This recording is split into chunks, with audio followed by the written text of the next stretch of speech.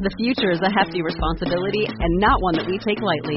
But then, taking things lightly has never been what Hefty is about. That's why we've created the Hefty Renew program that turns hard-to-recycle plastics into valuable resources like park benches and building materials. To participate, simply fill up an orange Hefty Renew bag with accepted items, tie it up, and drop it in with your regular recycling. That's it. It's that easy. It's time to rethink recycling with Renew. Particular valued resources may vary by geography. More info available at heftyrenew.com. A young man is given a warning from aliens, and it's time to spread the message by any means necessary. And then we take a look at an unusual set of stones that are being found throughout Europe, warning of a possible catastrophe. And finally, we take another look at the legendary Bigfoot. But we're not looking at a Bigfoot, that big old smelly hairy guy walking around in the woods. No. We're looking at the Bigfoot, the big old smelly guy walking around in the woods, wearing clothes. Today on Dead Rabbit Radio.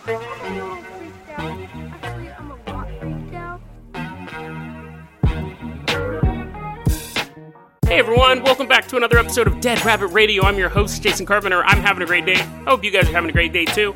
We got a lot of stuff to cover today, so we're going to jump right into it. Put on your jumping shoes and follow me down the jumping place. I think the analogy didn't really work, but anyways, there is a jumping place and we both jump into it. And we land in the year 2014. And there we meet a man named David Oxenreider. Now, regardless of whatever else happens over the course of this story that's alleged, this is an ongoing criminal trial. Alleged, I have to keep saying that. Well, I won't keep saying it, but there you go. Despite what happens with this guy, you gotta give him credit for having the last name of Oxenreider. That's a pretty dope name. Definitely sounds like a Lord of the Rings character. I guess they wouldn't call him Oxes. They'd call him something cooler over there, but Oxenreider. It reminds me of like Oakenshield. It reminds me of something. You know, I've always had my own personal conspiracy theory. Women marry men. You know, it's so funny because the other day I was saying, you know, only 10% of my audience is women. I was telling Lana that, and she goes, "That's like statistically impossible." I was like, "Yeah, I know. There's towns in Alaska that have a higher percentage of women than who listen to this show." And she goes, "Do you say anything bad about women?" And I kind of stood there and thought for a second, and I was like, "No, not really." That being said, I have my own personal conspiracy theory about this. I think women choose people with good last names, and you may go, "That's not like a super controversial conspiracy theory." I mean, and maybe it isn't, but I think that like a woman can meet the man of her dreams, but if his last name is Fartknocker, she's not going to marry that guy. This dude's not getting married. This guy's not getting married anytime soon, allegedly. Which is unfortunate that there won't be more Oxenreiders in the gene pool. But yeah, I wonder if women actually are like, "I love you, honey, but your last name sucks." It's literally sucks, and I'm not going to be known as a Sarah Sucks for the rest of my life. So anyways, back to the point of the story. David Oxenreider, in 2014, aliens visit him. And the aliens deliver this message to him. They say, "David Oxenreider." Beep, bop, boop, boop, boop. Alien noises in the background. "David, humanity is going to kill themselves. They have to start being good people." Beep, bop, boop, boop, doot, doot, doot.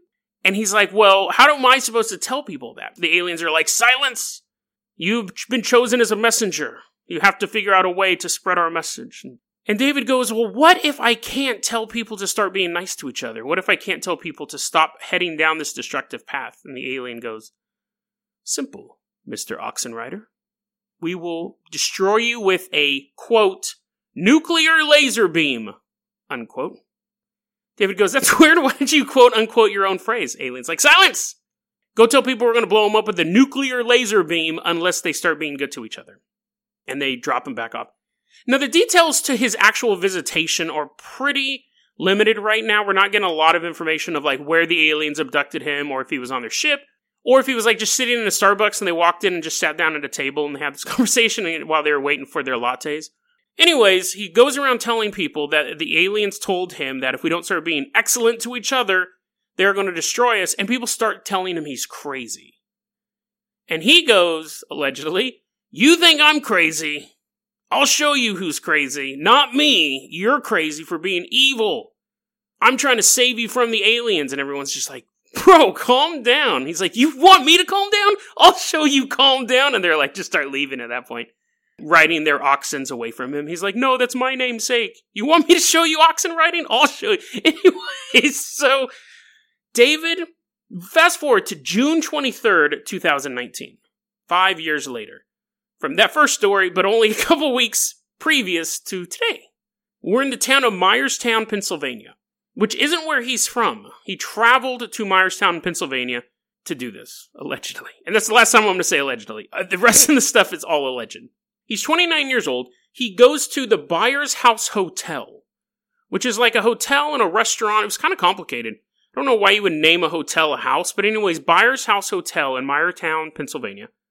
David Oxenreider gets a room, and he goes to the hotel. At some point, he walks up to the hotel manager.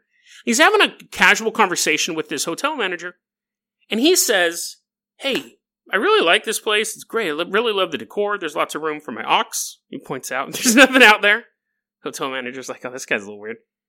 And David keeps talking to the hotel manager, and he's like, oh, I didn't notice something, but there's a bomb in my room. Oh, but I shouldn't have brought that up because I built the bomb. So it wasn't there from the previous person. And then I was wondering if I could get some more of those little tiny soaps. I actually collect those from hotels. I collect those little tiny soaps. And the hotel manager's like, whoa. Did you say there was a bomb in your room? That you built a bomb? And David goes, yeah. Yeah, is that a problem? Like, I need it. I need the bomb to warn people that aliens are going to come and blow us up with a laser beam. Now, the hotel manager, there are certain people who have jobs, and their main concern is that job. Like, that's all they care about. So this hotel manager looks at him and says, get the bomb out of the building. Like, he's not immediately like, oh, okay, sir. Turns around and calls the cops.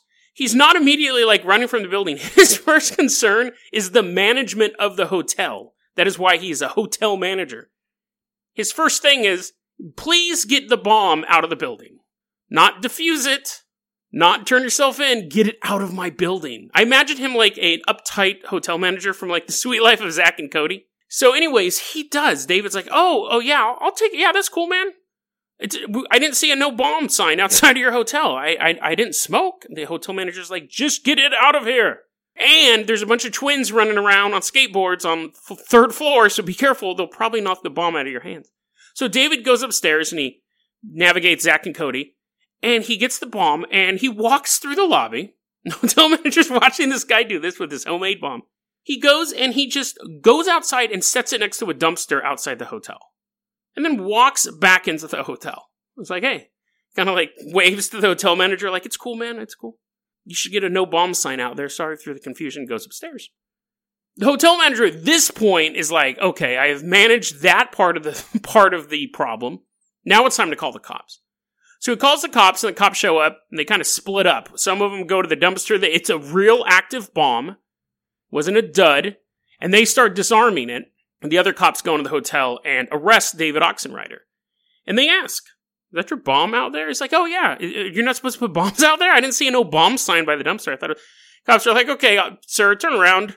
And they ask him over the course of interrogation, why did you build the bomb? And he goes, oh, I'm so glad you asked. I'm so glad you asked. Aliens are going to blow us up with a nuclear laser beam, blah, blah, blah, blah. So he's been arrested now. And he's being charged with multiple crimes, but the most serious one is construction of a weapon of mass destruction. That alone in the state of Pennsylvania is a first-degree felony, so he's facing, just on that charge, 10 to 20 years in prison for building a bomb. Because aliens...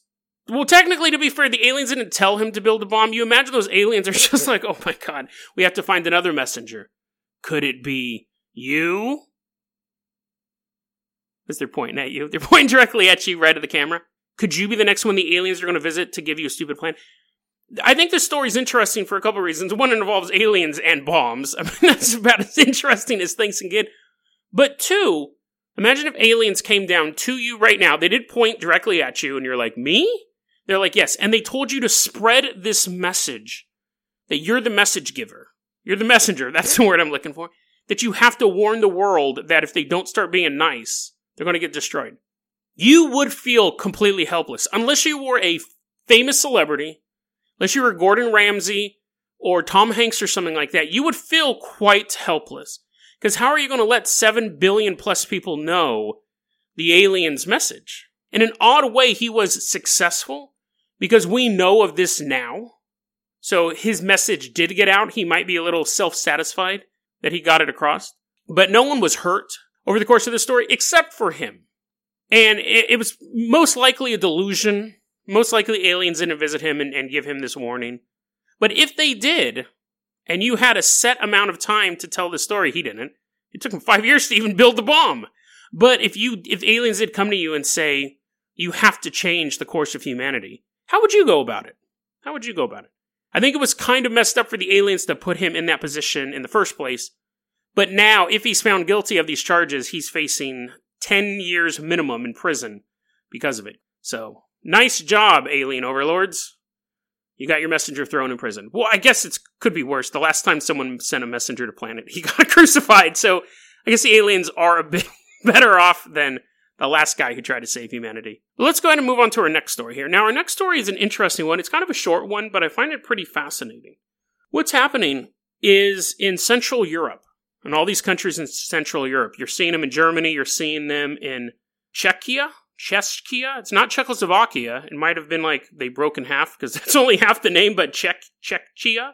And it follows the Elbe River, and I know I can already hear the people typing that I'm mispronouncing Elbe River, but anyways, the Elbe River running through Central Europe. They're starting to find these stones, these big, giant stones. Now, what's happening, it's not like they're just stumbling across these 500-year-old stones that are like magically appearing, because these things were previously underwater. But as the water level has been dropping in Central Europe, these stones are starting to become visible. One of them says, "If you see me, weep." People are like, that's pretty ominous. I'm just out on a fun Sunday stroll on the beach with my family, and I see this rock. If you see me, weep. There's another one that says, "If you will see this stone, so you will weep. So shallow the water was in the year 1417. And another one, "We cried, we cry, and you will cry." Dun, dun, dun. And what, I'm not making fun of these people suffering, but that's a little edgelord, really. Who wrote this? Like, is this the equivalent of like medieval Hot Topic emo teens? They're like, "Yes, Father, I will water the crops, but then I'm going out to the river to write my poetry on rocks. And that rhymed too." And the father's like, "Just go do something, you loser."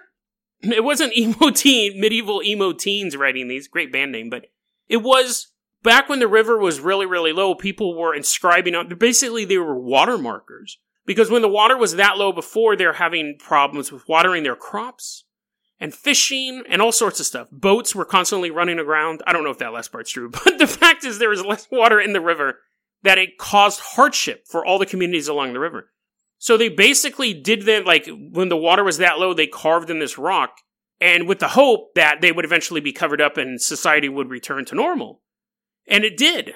But as the water levels have dropped again, these rocks, they're known as hunger stones, are beginning to become visible again throughout Central Europe. But never one to pass up a good, what's the saying? Never let a good crisis go to waste. Here's one of these hunger stones. This was my favorite one. The "We cried, we cry, and you will cry" is pretty dope. That should be like a movie tagline. But this one I love. There's a rock, amid all these other hunger stones spread throughout Europe, there's this one rock that says this: "Don't cry, girl. Don't fret. When it's dry, just spray your field wet." And people are like, what? Now, from years from me watching Porky's, watching risque stuff, Rodney Dangerfield movies, there's something oddly sexual about that one. It could just be the fact that the word "wet" is in it and my mind is that broken. But this particular rock isn't a sexual joke. It's not like, "I get no respect, the water level's so low, can't catch fish, but my wife can still catch gonorrhea. Oh, what a horrible world." Anyways. I don't like it just because it reminds me of those jokes. I like this stone because they have an idea of who wrote this one. A dude most likely made that one who was actually ran a pump company. And he was trying to sell more water pumps. That's the theory behind that one. That one was some guy had manufactured a plumbing set or something that could pipe water in from the river to your farm.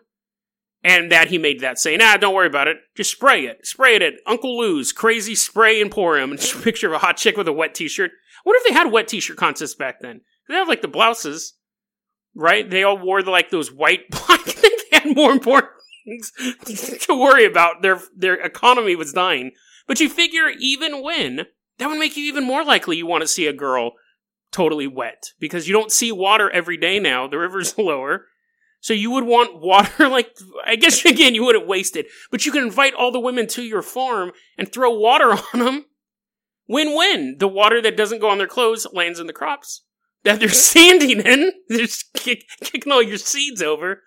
You get a sexy, sexy showcase, and your crops get watered. And that, ladies and gentlemen, is why I only have 10% female listenership. Let's go ahead and move on to our last story of the episode. Now, this story was sent to us by our resident Bigfoot expert, the man who loves Bigfoot even more than Bigfoot's mama loves him. Him being the Bigfoot, not this guy. Bennett. Now, you'll remember Bennett actually recommended a bunch of Bigfoot stories last season. And he emailed me again, and he goes, hey, man, I don't know why I emailed you all those Bigfoot stories, because I don't even really like Bigfoot that much. But I just ran into all of them at the same time. You don't have to lie to us, Bennett. Everyone has a passion in life. I have a passion for medieval wet t-shirt contests. You have a passion for Bigfoot. So just be you, Bennett. But no, joking. He did recommend this other Bigfoot story, and I always appreciate these recommendations. This is an interesting one. We know about Bigfoots. For the most part. They're probably the most well-known cryptid out there. Vampires, werewolves, probably above it. So technically they're not, but they're in the top 5 biggest cryptids of all time. You'd have werewolves, vampires, Bigfoots. Aliens, I think, kind of counts as a cryptid. And then, I don't know, something else. So we got the top 4 big cryptids out there, and Bigfoot's one of them. So we know who Bigfoot is. We don't need a huge introduction to him. But there's a particular subset of Bigfoot that has people really questioning the origins of the phenomenon. Has me questioning the origins of the phenomenon, definitely. Let's go to northwestern America, my area, where I live. But we're going way, way, way back in time. And the natives had stories of a creature up here known as the Nakani, which was, by all accounts, a Bigfoot-esque creature. Tall, covered with hair, red or yellow eyes, those are very noticeable. A black face, like well, you guys know what the words black and face mean, but he had a black face, had red or yellow eyes, long arms, clawed hands. Those are pretty generic descriptors of a Bigfoot-type creature. High-pitched whistle or loud noise when it's like yelling, makes these loud noises that kind of echo through the forest. Smells disgusting, very, very common. They can hypnotize you and kidnap women and children. Those are all... If I didn't tell you that was something called the Nakani, you would just say, that's a Bigfoot that I'm talking about.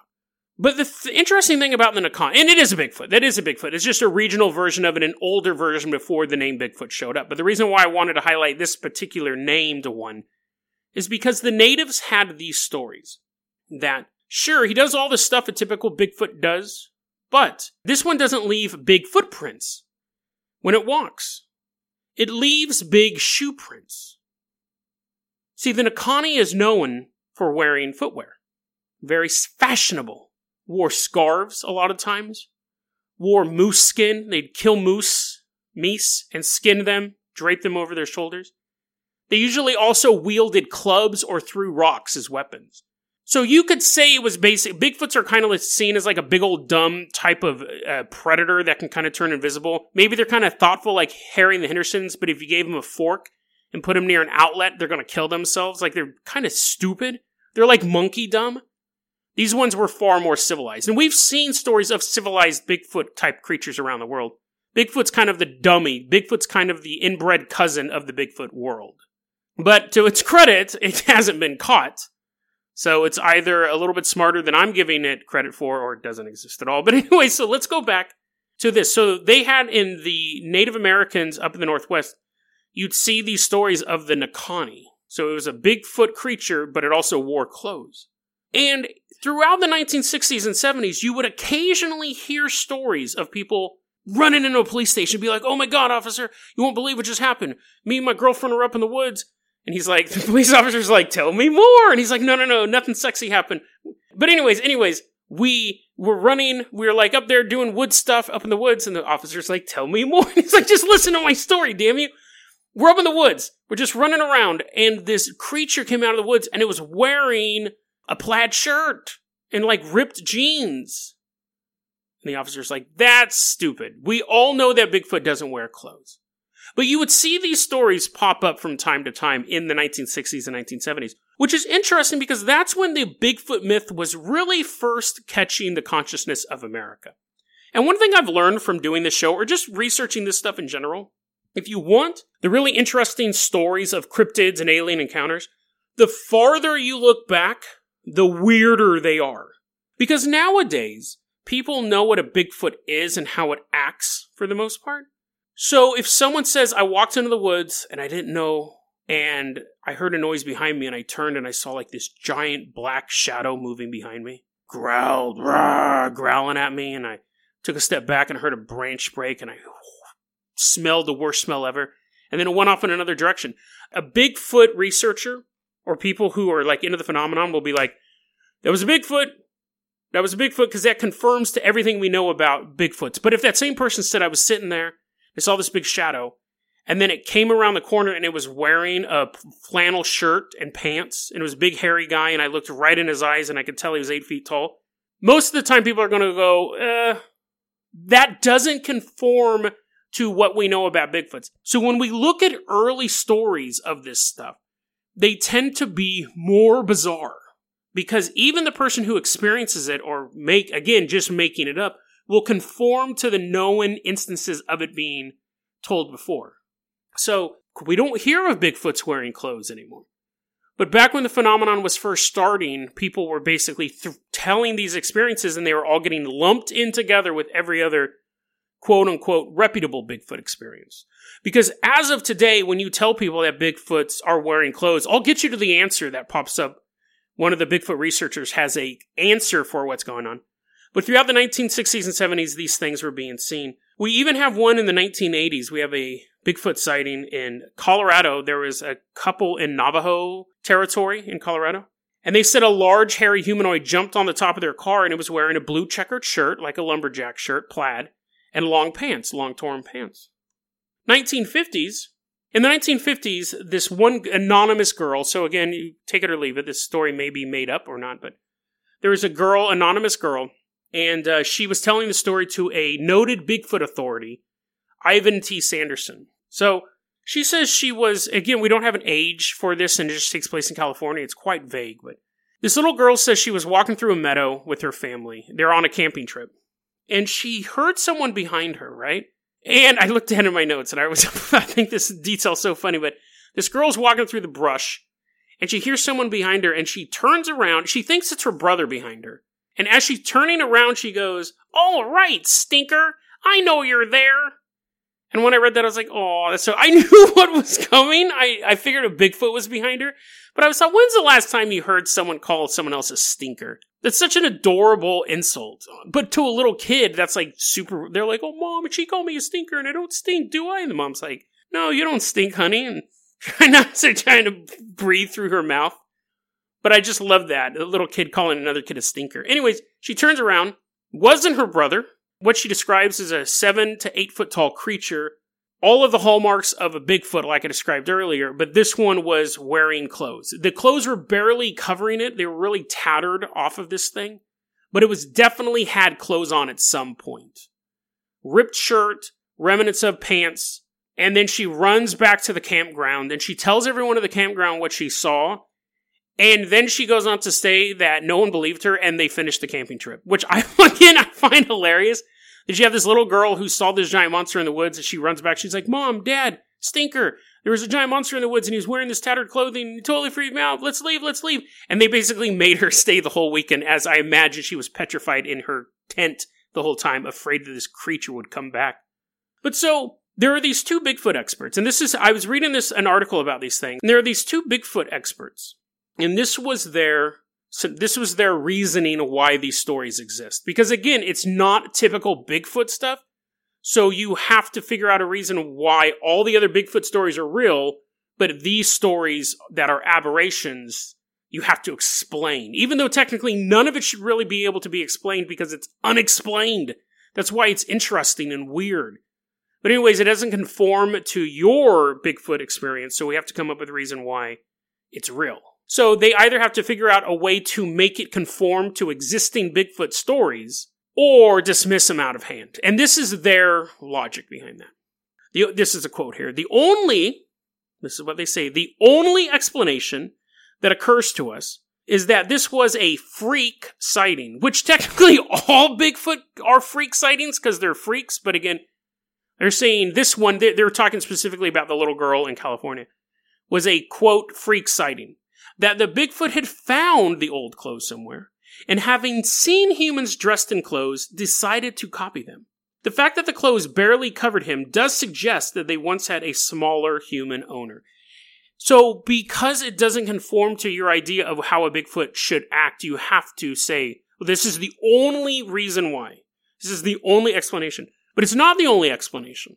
It's not. There's another explanation. And I touched on this briefly on episode 181, which was, are aliens turning humans into Bigfoots? So you know where I'm going with this. If you were a human wearing lumberjack clothes, and you were shifted, you were turned into an 8-foot-tall creature, guess what? You're barely going to have any clothes left on you. So what is a more rational explanation for this utter nonsensical story? That a human was transformed into a Bigfoot. And as he's getting taller, as he's getting more muscular and beastly, his clothes are starting to shred and rip and tear. And then just throughout his time in the wilderness walking around scaring kids, they're just going to rot away just like clothes do when you don't wash them. Or that an 8-foot-tall monster saw a 6-foot-tall dude's jacket laying in the ground and goes, me fit into this rip? Oh no, try other arm rip. Oh, so snug. Better put on these pants. This might work better. What's more like, it's Occam's razor for a ridiculous scenario. If you accept the idea that the girl's telling the truth or that any of these stories of these creatures wearing clothes are true, either someone turned into a Bigfoot with their existing clothes on, or a Bigfoot saw tiny people clothes, tried putting them on, put on enough successfully that they were recognizable on a form. It wasn't like he just had the shirt draped over his shoulder. Had his both arms in it. What's more likely? The Bigfoot phenomenon is fascinating to me because it's one of those things that people are so entrenched in. You see it a little bit with ghosts and a little bit with aliens. But generally, if someone says, I believe in ghosts, but I've never seen one, I've just felt their presence. I don't know if they can actually walk down the hallway wearing clothes and stuff like that.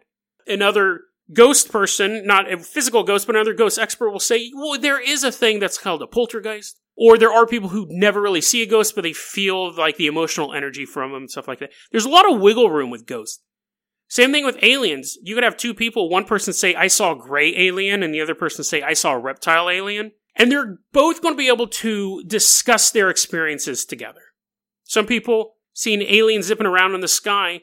Some people have been abducted. Some people believe that they're here to bring peace to Earth.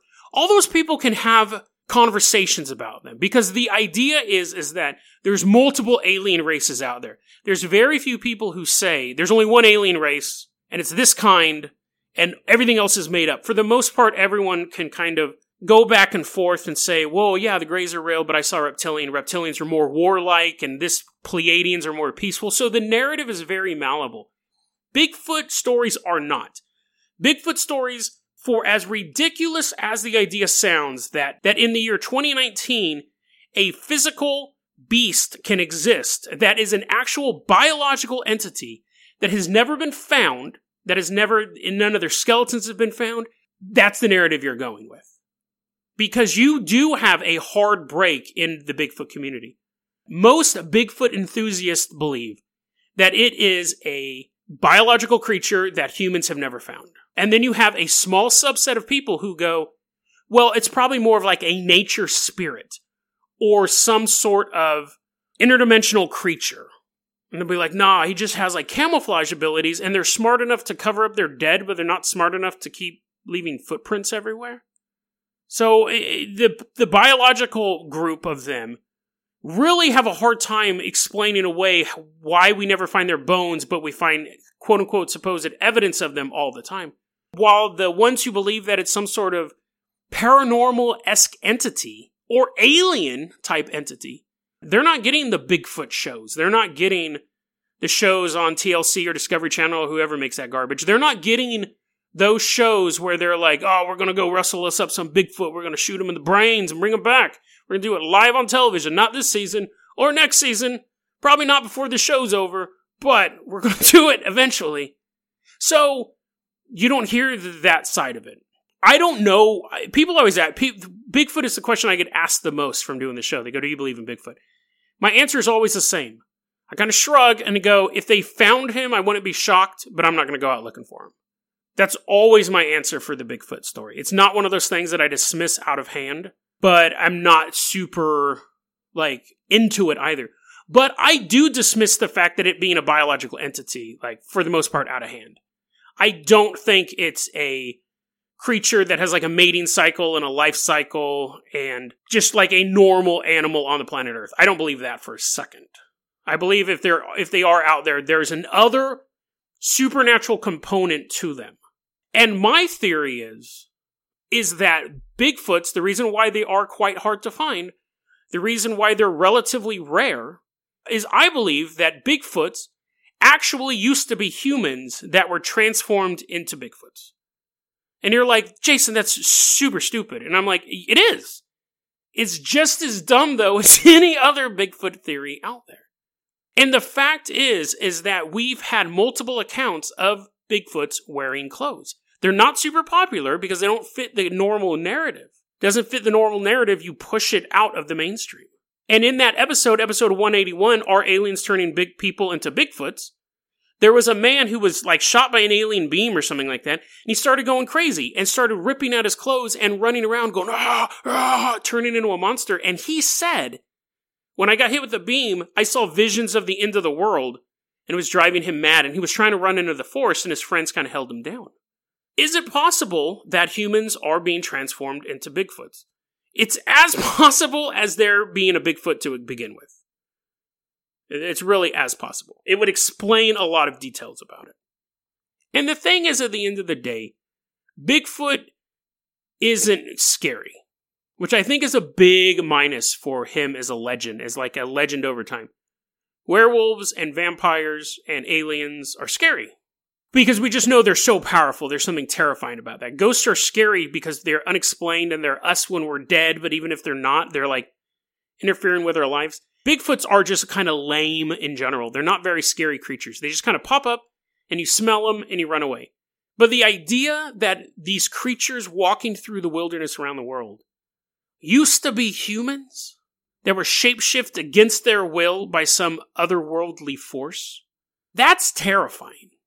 It's something creepy about the fact that every time they find a Bigfoot print in the middle of the woods, or a little girl turns around and she sees a giant monster standing behind her, that's actually a human that is trapped. That's actually a formally civilized person that's slowly growing more monstrous every single day. It's being a prisoner inside of a body that is not your own. So when you hear those loud growls late at night when you're camping with your buddies, and people start talking about Bigfoot stories or stuff they saw on TLC, how they know how to go squatching, is that what it's called? Just imagine that noise out in the woods could not be coming from a mythical beast or a cryptid that's never been caught, but it could be coming from a human in the throes of change. As bones break and grow longer, as skin grows tight against new muscle, and fangs replace the teeth they were born with. Those noises echoing through the forest at night could be from somebody who was just like you a few days earlier, with hopes and dreams, friends and family. But now they're simply a beast, destined to roam the woods forever, And the only thing that gives you a clue that they used to be human is the few scraps of rotted clothing still clinging to their fur. DeadRabbitRadio@gmail.com is going to be your email address. You can also hit us up at Facebook.com/DeadRabbitRadio. Twitter is @DeadRabbitRadio. Dead Rabbit Radio is the daily paranormal, conspiracy, and true crime podcast. You don't have to listen to it every day, but I'm glad you listened to it today. Have a great one, guys.